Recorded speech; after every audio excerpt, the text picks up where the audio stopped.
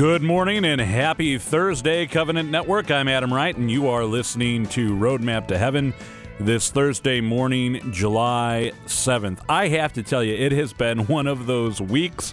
I don't know what day it is. Earlier yesterday, I didn't even know what month it was. I was telling someone, I can't believe it's Wednesday, June 6th. And they said, Adam, it's Wednesday, July 6th. And I said, oh, yeah, that's correct. Well, never fear. All of our guests today know what day it is, and they know what we're talking about. And so even if I'm a little out of sorts, we still have a good show in store for you. But let's turn it all over to the Lord right now with our morning offering. In the name of the Father, and of the Son, and of the Holy Spirit. Amen.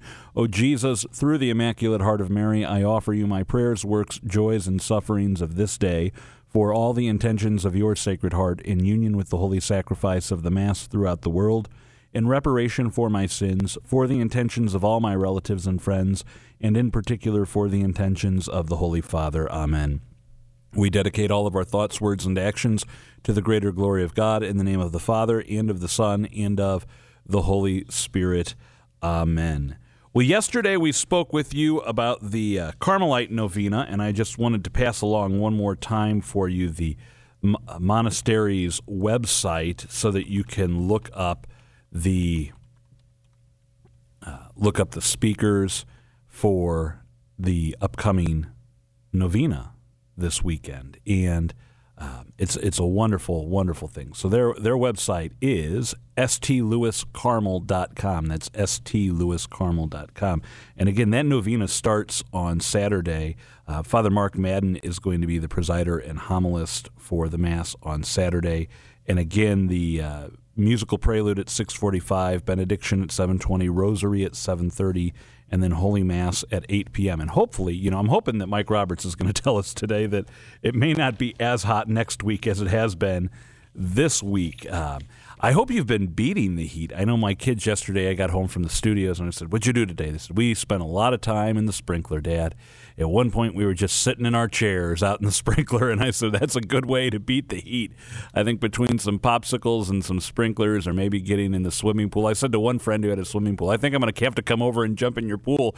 And she said, good luck, you'll be boiling in there. The water is so warm, you won't get any relief. And I was like, well, we'll have to take our chances and find that out. So who knows, maybe Beth and the kids and I will make it to a swimming pool after work today. I don't know. I hear there might be storms, but again, Mike Roberts is going to tell us all about that in a little bit. Today on the show, we're getting ready for the St. Bernadette virtual pilgrimage and veneration of relics this coming weekend here in the St. Louis metropolitan area. Now, Roadmap to Heaven, we like to say we are your live local morning radio show, and for all of our listeners in the Covenant Network areas, we always like to bring you content from your area and related to your area. But one of the beautiful things is that kind of in the center of that, pretty easy drive for most of you, is downtown St. Louis. And I just want to encourage you as we talk today about this opportunity to venerate the relics of St. Bernadette. If you feel so moved, make plans to come to town this weekend. Make plans to come to town. From everything that we'll be talking about, Monsignor Witt's going to be here to give us a biography of St. Bernadette. And then recently we went on the road to visit with Father Nicholas Smith, who is the director of the Office of Worship and also the rector of the Old Cathedral in St. Louis, right underneath the arch. Coincidentally, also my pastor, who has been arranging for all of this for the St. Louis stop as these relics have been traveling around the nation. So that's what we're going to be talking about today. And then, of course, Dr. Scott Hahn will be with us one last time to wrap up our 3-day series on Eucharistic revival, and I am excited for that as well. I don't know about you. I've been loving everything he's been saying about the Blessed Sacrament. And, we used to pray, open my eyes, Lord, to see you better, right? That was something that we prayed a lot with the school kids when I worked at the parish, because, we know God's working in our lives, right? But sometimes we need our eyes open so we can better see how he is working in our lives. And I just absolutely love it. I absolutely love it because, as Dr. Hahn's been reflecting, my eyes have been opened more and more. So, again, stay tuned for that. That's going to be later in the hour. And if you miss it, here's the best part. After we go off the air today, A few hours later, this show will be up on your favorite podcast app, so be sure to check that out. You can like it, you can share it, you can subscribe so you never miss an episode of Roadmap to Heaven. If you're listening on the podcast right now, why don't you take a moment and do that? Hit like and subscribe. We very much appreciate it, and then share it with your friends. All of that and more on the show today, but before we get to any of that, let's go to Mike Roberts for a look at today's weather. Today is the feast day of Blessed Ralph Milner and Father Roger Dickinson. Born in England in the early 16th century, Ralph was raised as a Protestant. He grew up to be a peasant farmer, and he and his wife had 8 children. The Catholic Church at that time in England was under severe persecution, but in spite of that persecution, it continued. Ralph was so impressed with the faith of his Catholic neighbors that he converted. However, on the day he received his first Holy Communion, he was arrested for practicing Catholicism. While in prison, his own faith impressed the guards, who gave Ralph the freedom to come and go as he pleased. And in the process, he met Father Roger Dickinson. Father Dickinson grew up in England, studied in Reims, and then, after becoming a priest, was sent back to England as a missionary. He had already been arrested once, but had escaped. However, as he was being escorted by Ralph Milner to preach at a local village, Father Dickinson was arrested again, and both he and Ralph Milner were condemned. The judge, who did not want to execute Ralph Milner, tried to get him to make some small concession, even just visiting a Protestant church. But Ralph refused, and in spite of the pleas of his family to renounce his faith and live, he remained steadfast in his Catholic faith. He and Father Dickinson were both executed on this day in 1591. Blessed Ralph Milner and Father Roger Dickinson, please pray for us. I'm meteorologist Mike Roberts for Covenant Network. Have a blessed day. Saint of the Day can arrive each morning by subscribing on your favorite podcast player. Search Covenant Network to see all our podcasts. We are back. You're listening to Roadmap to Heaven, and we are happy to be speaking with Monsignor Michael Witt today, our resident historian and all go-to for all things church history. And you always bring your dog with you, which is like the bonus. First we get Monsignor Witt, right. then we get dog time, and I love when you bring your dog Ryan with you to the studio here. So, Monsignor, it's good to be with you this morning. Thank you, Adam. Good to be here. And we are getting ready for something that it's never happened before. The relics of St. Bernadette are touring the United States of America. Not all of the relics, but some of the relics. They are coming to our very own old cathedral, the Basilica of St. Louis, King of France, right underneath the arch, July 8th, 9th, and 10th, so not too far away. And as a parishioner of the old cathedral, I can tell you there's no shortage of excitement about this, but really I think for the region, because this is, for most of our Covenant Network listeners, the closest stop on the tour. But before we talk about why go venerate the relics and what that will entail, I think we need to set the stage with who is St. Bernadette and why do we hold her in such high esteem? And so, of course, Monsignor Witt, as our favorite historian, you are here today. So let's start with that question. Who was St. Bernadette? Well, she was a very poor little girl in the southernmost part of France, very close to the Spanish border in the Pyrenees Mountains. Came from a large, very poor family, 8 kids. Some of the stories about their childhood are enough to make you cry. There's one case in which one of her brothers was almost arrested because he had gotten into the church, local church, and was eating the candles. He was that hungry. He was eating beeswax. Wow. And the police finally, they let him go. And there was all kinds of things like that. And so one day, she and a sister and a friend went out to gather wood. And they were gathering this wood when all of a sudden she fell down into a trance and looked up into this grotto. And the girls were all very concerned about that and all. She was seeing a vision of the Blessed Lady. This continued on. Actually, when they got back home, the friend was something of a snitch, went ahead and started telling people in the village what happened. And we don't know for a fact, but the rumor has it that her mother, Bernadette's mother, actually beat her because she didn't want to have people conscious of the family. I don't know if that happened or not. But anyway, her father forbade her from going back to that same spot. as French girls tend to do. They wrap their fathers around their fingers, and she got permission to do it anyway. Went back, another vision. This time around, more people began coming. And eventually, we know the story that she was told to go and dig a spot with her hands. And she began digging in this spot. And after several handfuls of dirt, water began coming out. And that water is there today. It's that miraculous water of Lourdes. Again, people were told you can't go there. It was becoming a big deal where a lot of people were. The police were against it. The police commissioner was against it. The priest was against it. All the authorities were, like, leave this thing alone. But a couple things happened. There was an elderly woman who had been blinded, and she went to that pool and she washed her eyes, and she was able to see after that. And there was also a day laborer who had injured his hand, and he washed, and he was revived also. And so word got around about this. And then eventually the police thought this is getting out of hand. Hundreds of people were going to that spot. They were putting candles out. It could start a fire, the whole works, the forest fire. And so they cordoned the entire area around and would not let anybody in there. Well, it just so happens that the Emperor of France was on vacation down in Biarritz, and his son ended up with sunstroke, and it was very serious. There was no good treatment for it at that time.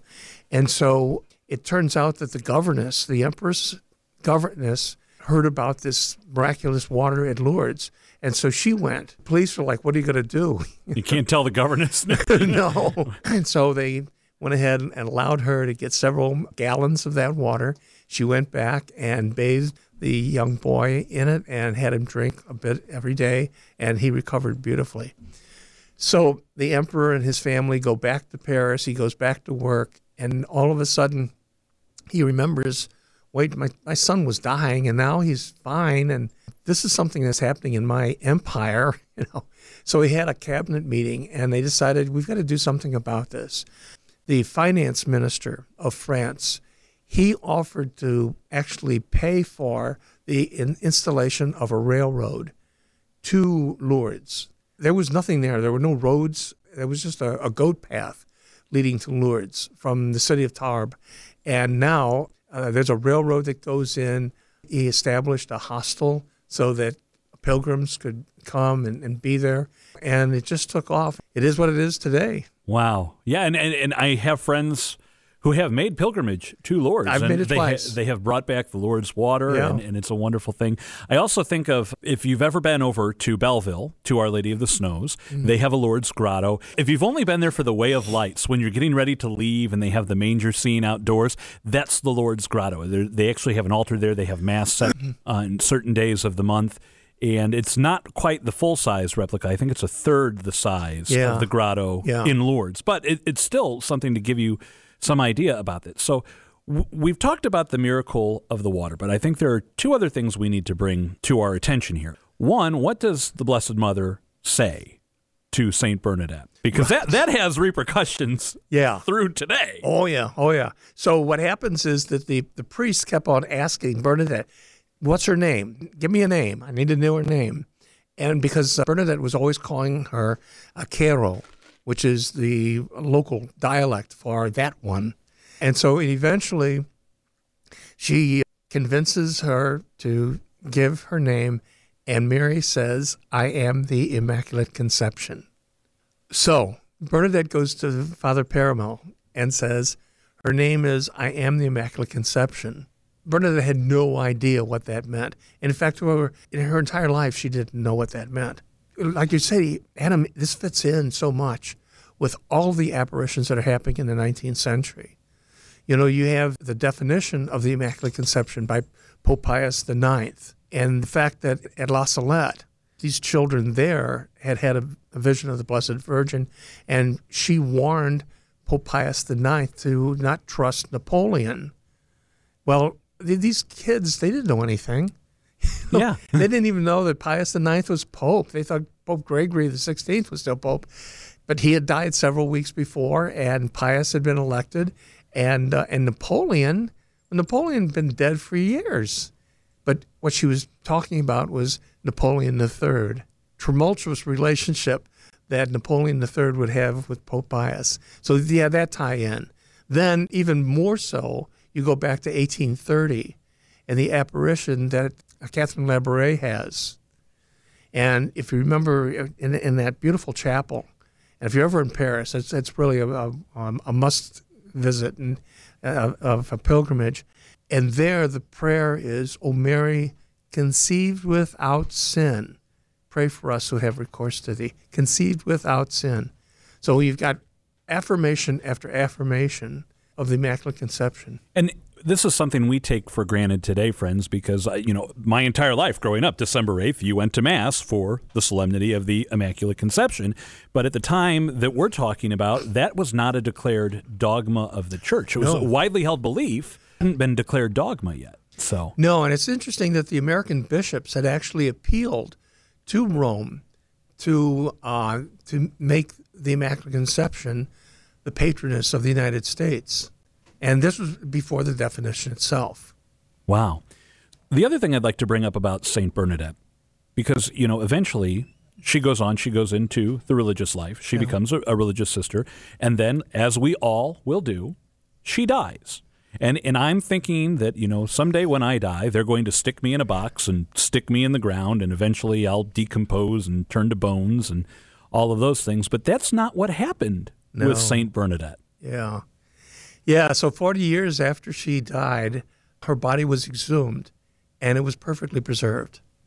Then some of the sisters made the mistake of washing it, and it discolored her skin. And so they brought in an expert, and they waxed over.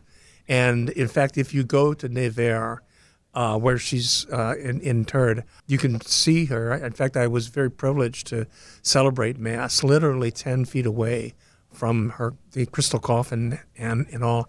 So she's been twice exhumed, and in both cases, perfectly preserved. Wow. Yeah. I know that's happened before. Correct me if I'm wrong. The term is incorruptible. Right. The body is incorruptible, and that has happened with saints before, but it's not a very common thing. No, it's not. Yeah. So, all right. Well, Monsignor, this has been a wonderful history of who St. Bernadette was and the lasting impact she has on our lives.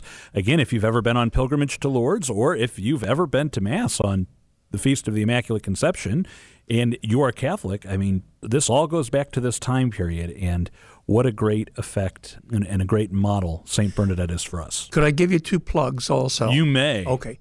Great movie, The Song of Bernadette. It's a really, really good film, and it was very popular when it came out. I would recommend that. And then also, Loretta Young did a special. It's called The Road to Lourdes. That is really worth seeing also.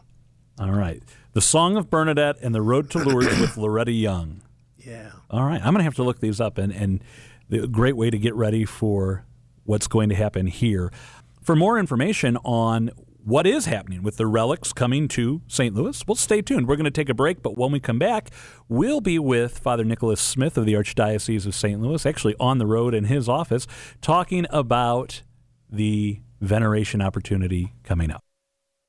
We are back, and as we mentioned before the break, we are on the road at the Cardinal Regali Center here in the Office of Worship with my pastor and the director of the Office of Worship for the Archdiocese of St. Louis, Father Nick Smith. Father, it's good to be with you today. Good to be with you as well. Happy to always be with you. Today we are talking about the upcoming visit of the relics of St. Bernadette Soubirous, a saint dear to my heart. Actually, the first parish I was a music director at here in the Archdiocese was St. Bernadette in Lime, so long a part of my devotional life. This is an extraordinary opportunity because these relics have never left Europe to come to North America before. Exactly. And it's not something you often see, relics touring around the country for people to come venerate. Before we get into the logistics of this, I wonder if you could share just a little bit about the why. Why take this opportunity for these relics to come, and perhaps there's a little bit of a connection close to you as well. Well, the why. It would probably be very similar to, and I don't know if it is or not, but when I was the Master of Ceremonies and was at the new cathedral, I was contacted by the Knights of Columbus to host the relic of the heart of St. John Vianney, because that heart was making various stops throughout the United States. And why were they doing that? I mean, of course, we know that St. John Vianney is a patron saint of priests, and et cetera. And I think I was completely amazed by the number of people that turned out. I don't know what I envisioned, but it certainly was not, it was less than exactly what happened. There were probably about, I would say maybe 2,500 people that filed through the new cathedral in the span of about 4 hours max. I think, as you said, though, this is the first time that have ever left Lourdes. The United States has never been, the beneficiary of such a tour. And at the Old Cathedral, we are saying that Bernadette is a rock star, and I just think that that's probably true universally. I mean, was a young woman of faith. Mary appeared to her, and just the way that she lived out her life of faith, I think, is attractive to many people. Hopefully also our young people, and that might be the reason why she's coming here, is because she's just such the rock star. Now, I'm thinking back to my timing with Monsignor Witt just before the break in her life, but at least closer than my date of birth and your date of birth, St. Bernadette's lifetime actually coincides a lot with the founding of the Archdiocese and the cathedral. Yes, so, it does. Yes. Two things that are about a saint and a diocese roughly the same age. Yes, and you're exactly right. So July 8th, that's the big day, this coming Friday. The relics will arrive at the Old Cathedral. There will be Mass at 9 a.m. to receive the relics with Bishop Rivituso. There will be opportunities for veneration throughout the day. And then on Saturday, they are coming to the Cardinal Regali Center in Shrewsbury. Right. A little bit off the beaten path, but with the Cardinals baseball game downtown, that's an okay thing. And then on Sunday, back at the Old Cathedral with the closing Mass with Archbishop Rosansky. But a lot's happening in between. Yes. So what will be happening? I mean, it's easy to think Mass and Mass, but what goes on in between? Well, especially on Friday, yes, not that I could dictate when the relics were going to come here, but I was envisioning, because I think I can't even remember how many months ago we were approached about having the relics stop here. And I had said at that point, why don't we do this in May? It's a month of Mary, number one. We still got grade schools going on, et cetera. That'd be a great opportunity for kids to come down. Well, I was thinking of myself and not the broader picture here. So, of course, they're coming here on a weekend when we have a baseball game every single day, and we have a wedding at the Old Cathedral on Saturday. So, but it's a parish church, and it's a live, living parish church, and it's in the middle of a city, so we got to take what we've got. But yes, for example, on Friday, we have canceled, first of all, the 12:10 Mass. We'll have just the regular parish Mass at 7 in the morning, and then we have the welcoming Mass with Bishop Rivituso, as you mentioned, 9. And then literally, it is just an opportunity for people to come in and venerate the relics. Now, during that time, though, 11:30 to 1:30, we're going to have the opportunity for confessions. There will be the rosary that will be said a couple of times during that period. It's interesting because this has really brought all these various parishes where these relics have been hosted. They're all kind of coming together in communication-wise, because we have been in communication with 4 or 5 parishes that have already hosted these relics to kind of give us an idea of how it went there and maybe some things that they wish they would have done that maybe we should think about doing, et cetera. So it's been kind of neat that it's brought those different parishes together. But one thing that they have consistently said is I'm not sure the word used to describe it, but what an awesome thing the Lord's Pilgrimage virtual experience is. And that's going to be on Friday evening at the Old Cathedral, and it's by reservation only, so you have to go on the website and register. But it's a virtual presentation. So, but from what has been conveyed to us, it is as if you were at Lourdes on pilgrimage in Lourdes. They're going to have actual rocks from the grotto that are going to be there.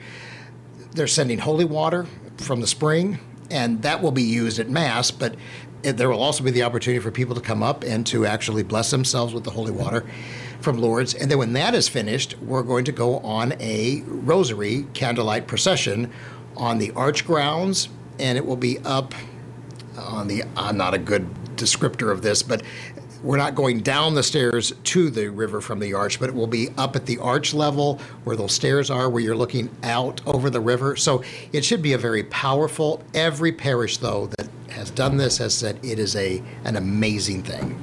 That is something to imagine, just the rosary procession through the arch grounds. I've been part of many a candlelight rosary procession, and they are always Beautiful. So then on Saturday, the relics come to the Cardinal Regali Center, and it's a somewhat similar schedule, that there will be time for veneration throughout the day. And then also, Monsignor Witt mentioned in our first segment, a movie we should check out is The Song of Bernadette, and that will be streaming throughout the day as well. And then on Sunday, back to the old cathedral with a time for veneration, the rosary again, and then a Mass of Thanksgiving and rite of farewell with Archbishop Brzezinski at 5 p.m. Yes. So I guess the big question that we have not answered yet, because we keep talking about coming to venerate the relics, this is something that maybe our listeners aren't familiar with. I mean, we see relics in our parish churches from time to time. A relic is an actual, if it's a first class, an actual piece of the saint's bone or hair or something like that. But how do we actually venerate a relic? Because we get a little bit of a misconception as Catholics. Oh, those Catholics, they worship the saints. And it's like, no, we venerate. Right, exactly. So what will happen is, we're going to pray, and we probably should contact the Pink Sisters, because if you remember, when John Paul II here was at the end of January in 1999, I think they had been praying for months, and we had that unseasonably warm weather for January. I really need to probably contact them to pray for unseasonably cool weather during the first part of July, especially what we've been experiencing the last couple of weeks. But we're going to try to fit as many people into the church as possible. So the way we have it worked out, we should be able to fit about 110 people snaking through the church at various times. And, you're in a church. The rosary will be said at different times. So you can kind of put yourself in this kind of prayerful, meditative state. And then once you get up to the relics are going to be on the east side altar in front of the picture of St. Louis, in front of the crown of thorns. And the relics are up there it's a very big case. They told us that it weighs about 150 pounds. And there'll be a pray-do in front where you're then able to spend, I don't know, we have to see what the crowd looks like. I know when I was at the Holy Sepulchre a few years ago, you walked in and you were able to say about a Hail Mary, and then they moved you out because they had to keep the line rolling. So it might be something like that, where you're able to say a Hail Mary and then you're moving on, or the crowds aren't that big, you might be able to spend a little bit of a longer time. But of course you're going to be praying that through the intercession of Bernadette, we can be more like the Blessed Mother who appeared to Bernadette, that we too can say yes to everything God asks of us. And in a very different way, I imagine this is something like all of the beautiful artwork in our churches. It helps us focus our prayer, and in this instance, focusing our prayer through the intercession of St. Bernadette. Wonderful. Well, Father, I know that the Masses, as you mentioned, the virtual presentation do require registration online. Where can our listeners go to register?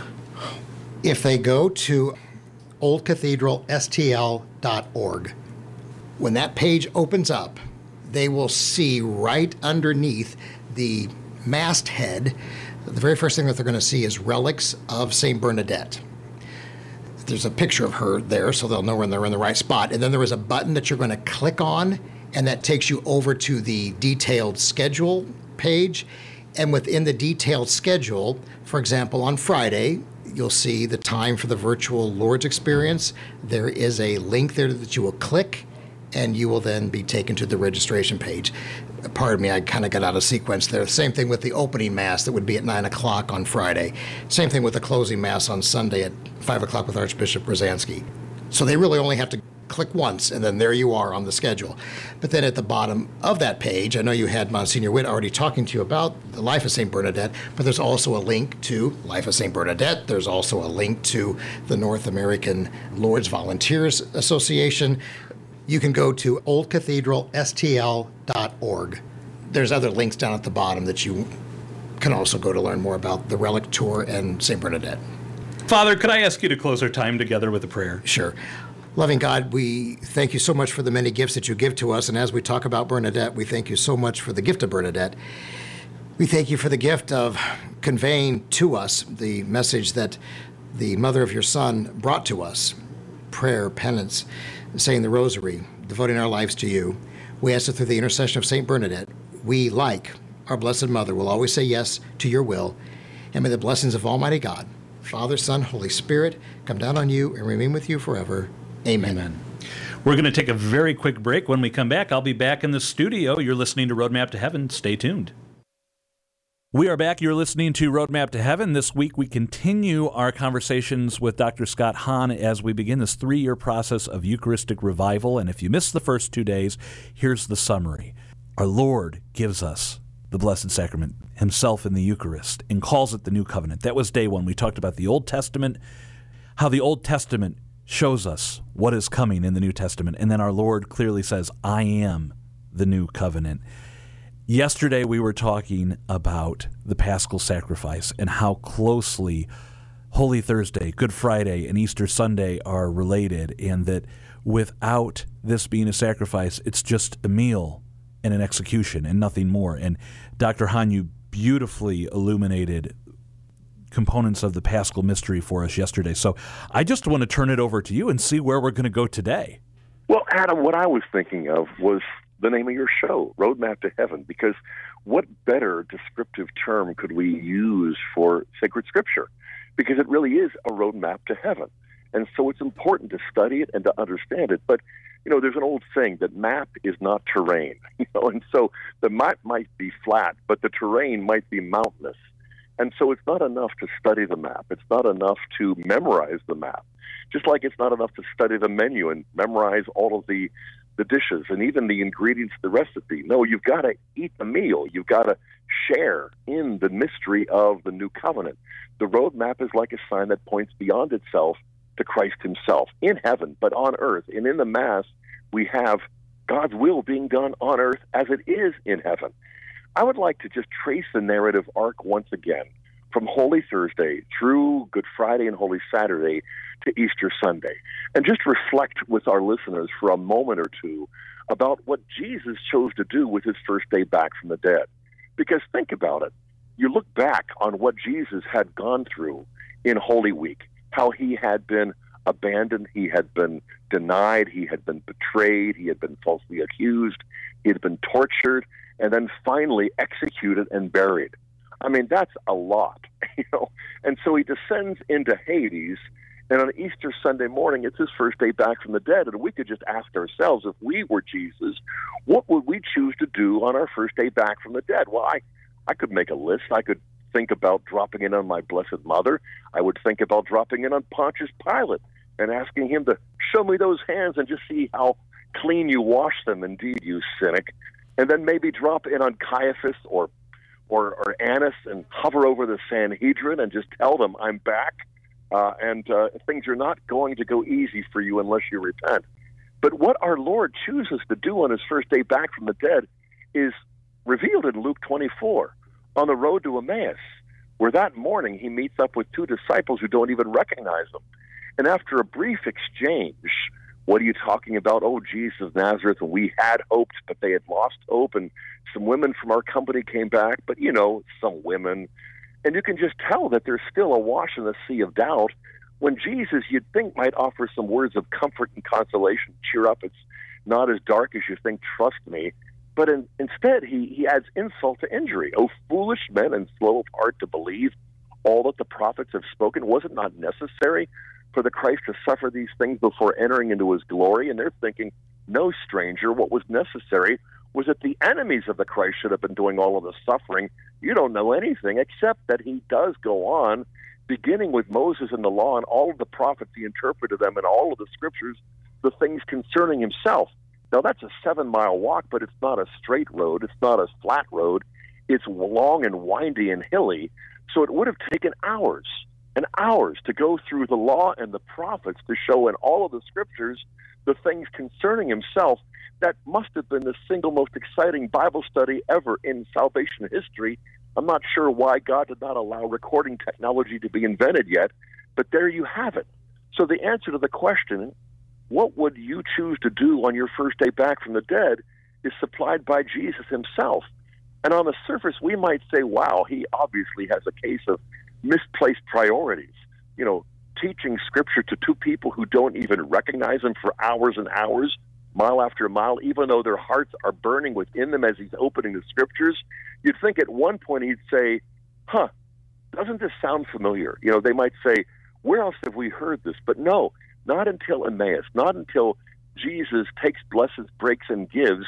And that's the same fourfold action in Luke 24 that you find in Luke 22 when he instituted the Eucharist, but it's not a flashback for Clopas and his companion because they weren't numbered among the 12. This isn't a deja vu, like, where have we seen this before? This is how Jesus chooses to reveal himself, and in the process, this is how Jesus shows the fulfillment of the Old Covenant in the New is there in the Holy Eucharist. But just as St. Jerome said, ignorance of Scripture is ignorance of Christ, you could also then derive something of a corollary and say ignorance of Christ's real presence in the Eucharist is a form of biblical illiteracy. It's ignorance of Scripture.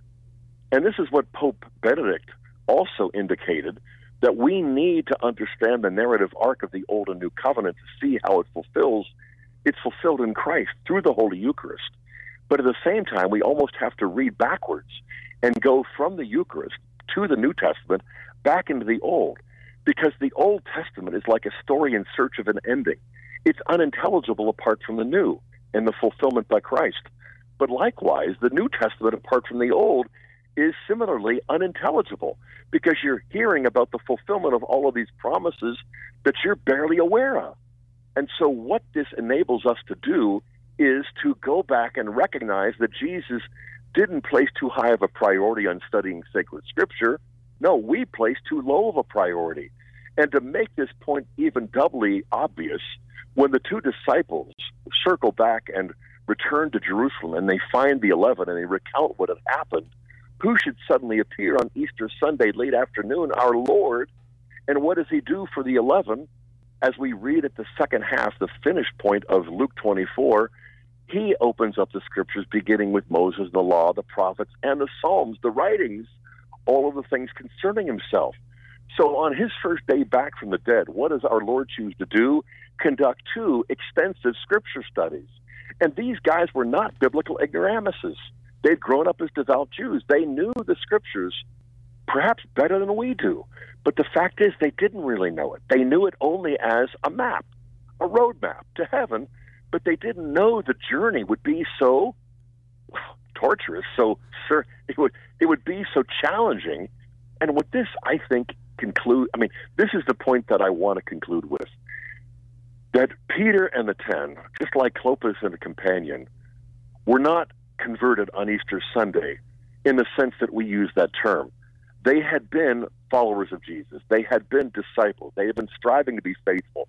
They had been striving to study and learn from the law and the prophets, just as Jesus, the greatest rabbi, ever taught them, but not until the Paschal Mystery. And not apart from the Holy Eucharist can you understand sacred Scripture, but look at the priority Jesus places upon the value and the power of understanding sacred Scripture to put all of the pieces of the puzzle together. And so what we've got to do is recognize 2 things. Number one, conversion is not something that is over and done in the past. It's not what happened to me when I was a juvenile delinquent at 14 who found Jesus. It's not what happened to me over 35 years ago when I found the Catholic Church and I became a Catholic. It's what happened to me this morning when I arose from the dead of sleep and I had to awaken not just to natural life, but to supernatural life. It's what has to happen every day. As Jesus said, if anyone would follow me, he must take up his cross daily. Cross is not a piece of jewelry. A cross is a heavy burden, but we always have the Holy Spirit to help us, and we have the Holy Eucharist to enable us to bear our crosses and to recognize we need to convert today as much as we did in every other previous day of our lives. And so for us as Catholics, conversion is ongoing. It's ever deepening, but it needs to be not only lifelong, but daily. And if it's a cross, it's never going to be easy. It's always going to be difficult. We can't do it on our own, but we're not on our own. That's what the Holy Eucharist is for. And so I would just conclude by saying, secondly, besides ongoing conversion, we need the ongoing discipline of contemplative reading of sacred Scripture. Not necessarily academic study, not necessarily academic degrees. That sometimes hinders more than it helps.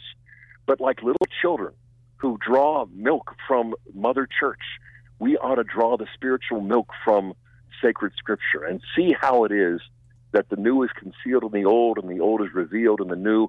But we're not just connecting the old and the new. We're not just connecting sacred Scripture with the Holy Eucharist. We're connecting Scripture and the sacraments with our everyday lives. with our marriages and our families and our prayer life and our daily struggles with our sins, our weaknesses, our addictions, and all of the things that remind us that we need the grace of conversion today as much as we've ever needed it before.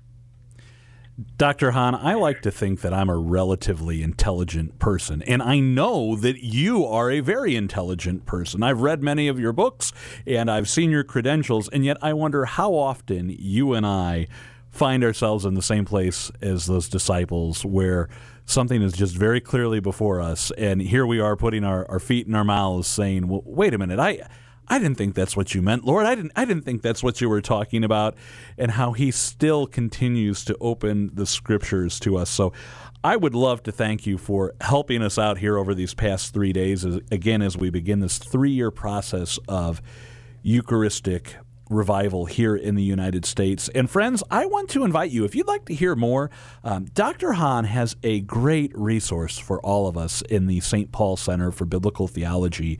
If you go to stpaulcenter.com, that's stpaulcenter.com, resource after resource after resource on the scriptures, on our faith, videos, Bible studies, books, and even an event coming up, the 2022 July virtual conference, Be Strong and Courageous.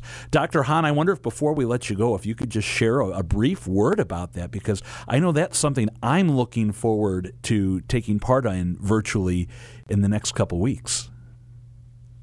Yeah, it is our third Priests Conference of 2022. And it's the first time we've ever done 3. We've been doing priest conferences as the St. Paul Center going back to 2005.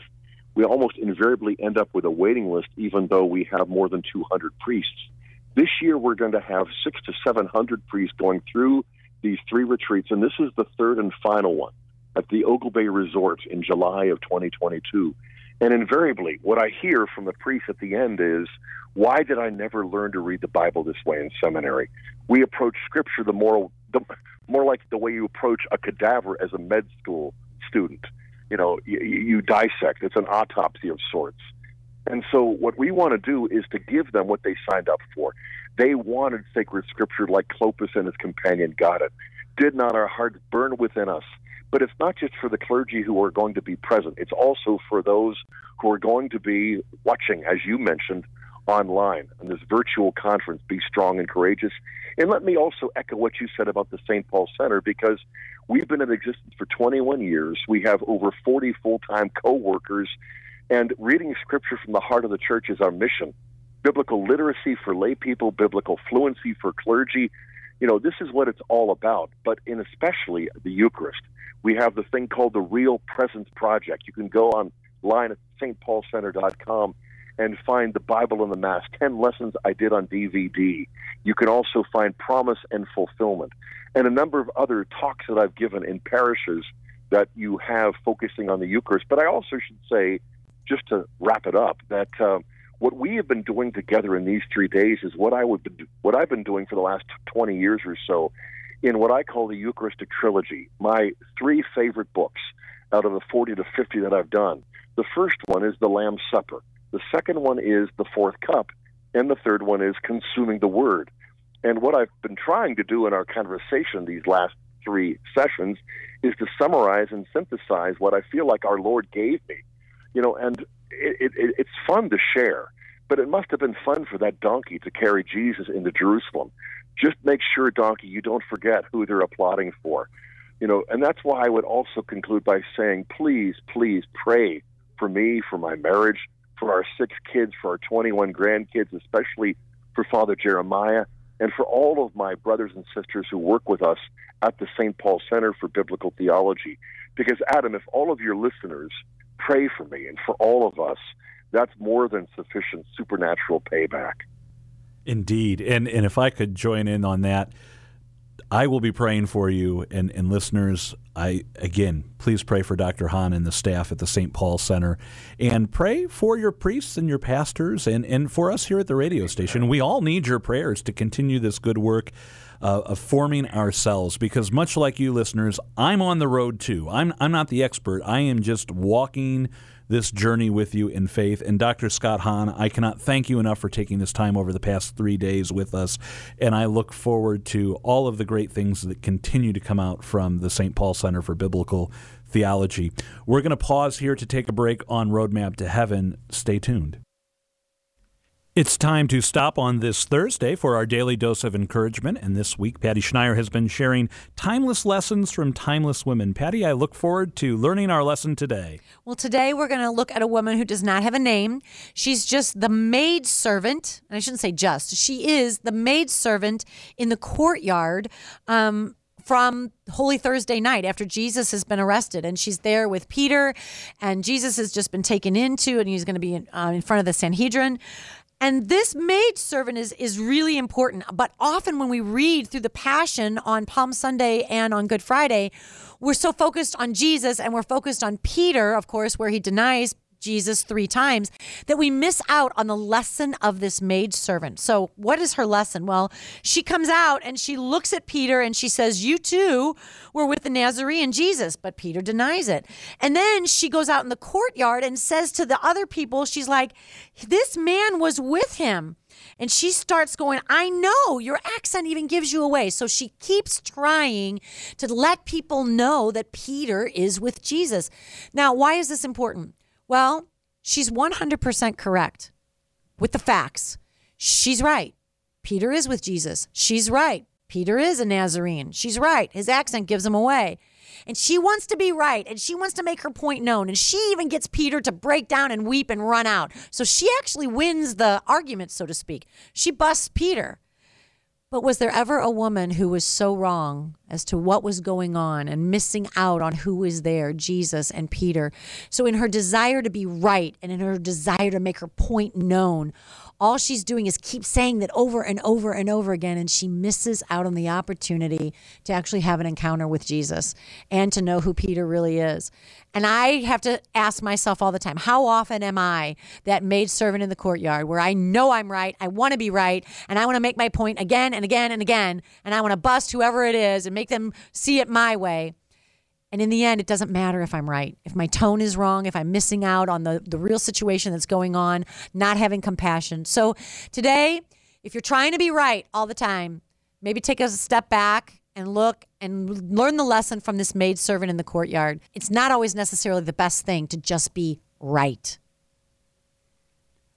I have never thought of that passage of Scripture in this way, and I'm floored by this. This is a remarkable lesson for us today, and I'm very grateful for it. Patty, thank you. And so here is our catequiz question as we finish up the show today. What liturgical color symbolizes joy, innocence, and triumph, and is worn on feasts of our Lord and memorials of saints who were not martyred? What liturgical color symbolizes joy, innocence, and triumph, and is worn on feasts of our Lord and memorials of saints who were not martyred? I'll narrow down the choices for you here because it's not even the box of crayons that I just bought for my kids on the back-to-school shopping list. Your choices are green, violet, white, red, or gold. All right. Well, the answer, if you're curious, is white or gold. Either one. White and gold are pretty much interchangeable. Really, the 4 colors of our liturgical seasons. We've got green. We've got, for ordinary time, we've got violet for Advent and Lent. We do have rose on Laetare and Gaudete Sunday. It's not violet. It's not the white color of joy of Christmas and Easter. It's halfway in between. When you mix violet and white together, you get rose. And that's why halfway through Lent, halfway through Advent, we have the rose-colored vestments.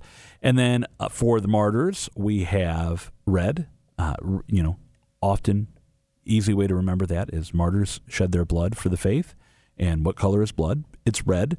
And then we have white for days of joy, triumph, innocence, feasts of our Lord, memorials of saints who were not martyred. There is another color we haven't talked about, black. Black is a color you might see at a funeral. It is a vestment. I've seen some beautiful black vestments in my day at funerals and at Mass on All Souls Day. So not one you see often, but one that is out there as well. And actually, there's a beautiful, if you ever go to the new cathedral here in St. Louis, the Cathedral Basilica on Lindell Avenue. Not to be confused with the old cathedral, which we were talking about earlier on the show today, down in the museum. I want to say it's a vestment set. I think it belonged to Bishop Rosati. Don't quote me on that. I would fail the cataquiz on that one if you quoted me on that. But it's a beautiful black vestment set, and in the stitching and the embroidery on it, there are so many things that, you have to be up close to see it, which in the old days at Mass, you would not have been close enough to see it unless you were maybe the altar server or the acolyte or the deacon. But included on it is a depiction of our Lord on the cross and the soldiers casting lots for his garments, if I remember correctly. I'd often stop and look at that back when I used to have frequent occasion to go into the museum. Well, we want to remind you that as much as I've been confused about the days of the week, even in today's show, when we say the relic veneration of St. Bernadette is coming soon, that's actually tomorrow. I've been forgetting all morning that July 8th is tomorrow. So there is still time to register for the opening Mass, for the virtual pilgrimage, and for the closing Mass at oldcathedralstl.org. I do hope that if you're able to, this is really a once-in-a-lifetime opportunity. And I remember going to venerate the relic of St. John Vianney's heart when it was here in St. Louis. And it was just, it's such a peaceful, prayerful experience. And if you go into it with that mindset, I think you will very much appreciate taking the time to do it. Tomorrow morning on the show, we're going to have a little bit of a roadmap roundup. Dan Vonderhaar and Angela Miller will be with us here in studio. We're also going to have a little conversation and some words on one of my favorite subjects when we talk about the road to heaven. Do you ever struggle with road rage? Guilty as charged is what I would say to you right now. So, if we all struggle with it from time to time, how do we address it, and what is important for us to remember? That'll be one of our topics and more, so you'll have to tune in for that. And then, there's just so much coming up here on Roadmap to Heaven next week. Well, I'm not even going to get into next week. I just know John Martinoni will be with us. Father Kirby's going to be with us. We're going to continue our conversation with Kristalina Everett. And as a little bonus, we're going to start walking through the Marian apparitions of the last 100 years next week. So join us for that. Let's round up the day here in prayer. In the name of the Father, and of the Son, and of the Holy Spirit. Amen. All glory be to the Father, and to the Son, and to the Holy Spirit, as it was in the beginning, is now, and ever shall be, world without end. Amen. Our Lady, Queen of Peace, pray for us. St. Joseph, terror of demons, pray for us. In the name of the Father, and of the Son, and of the Holy Spirit. Amen. I'd like to thank Father Nicholas Smith for welcoming us to his office to talk about the Relic Tour today, and Monsignor Michael Witt for giving us that biography of St. Bernadette, and most especially Dr. Scott Hahn for spending the last 3 days with us, helping us break open the mystery of the Eucharist and the Scriptures. What a gift it was. So be sure to share this episode once it goes up in podcast form with your friends. You might know someone who needs to hear it today. Until next time, for Covenant Network, I'm Adam Wright. Thank you for listening to today's episode of Roadmap to Heaven. And don't forget to pray your rosary today.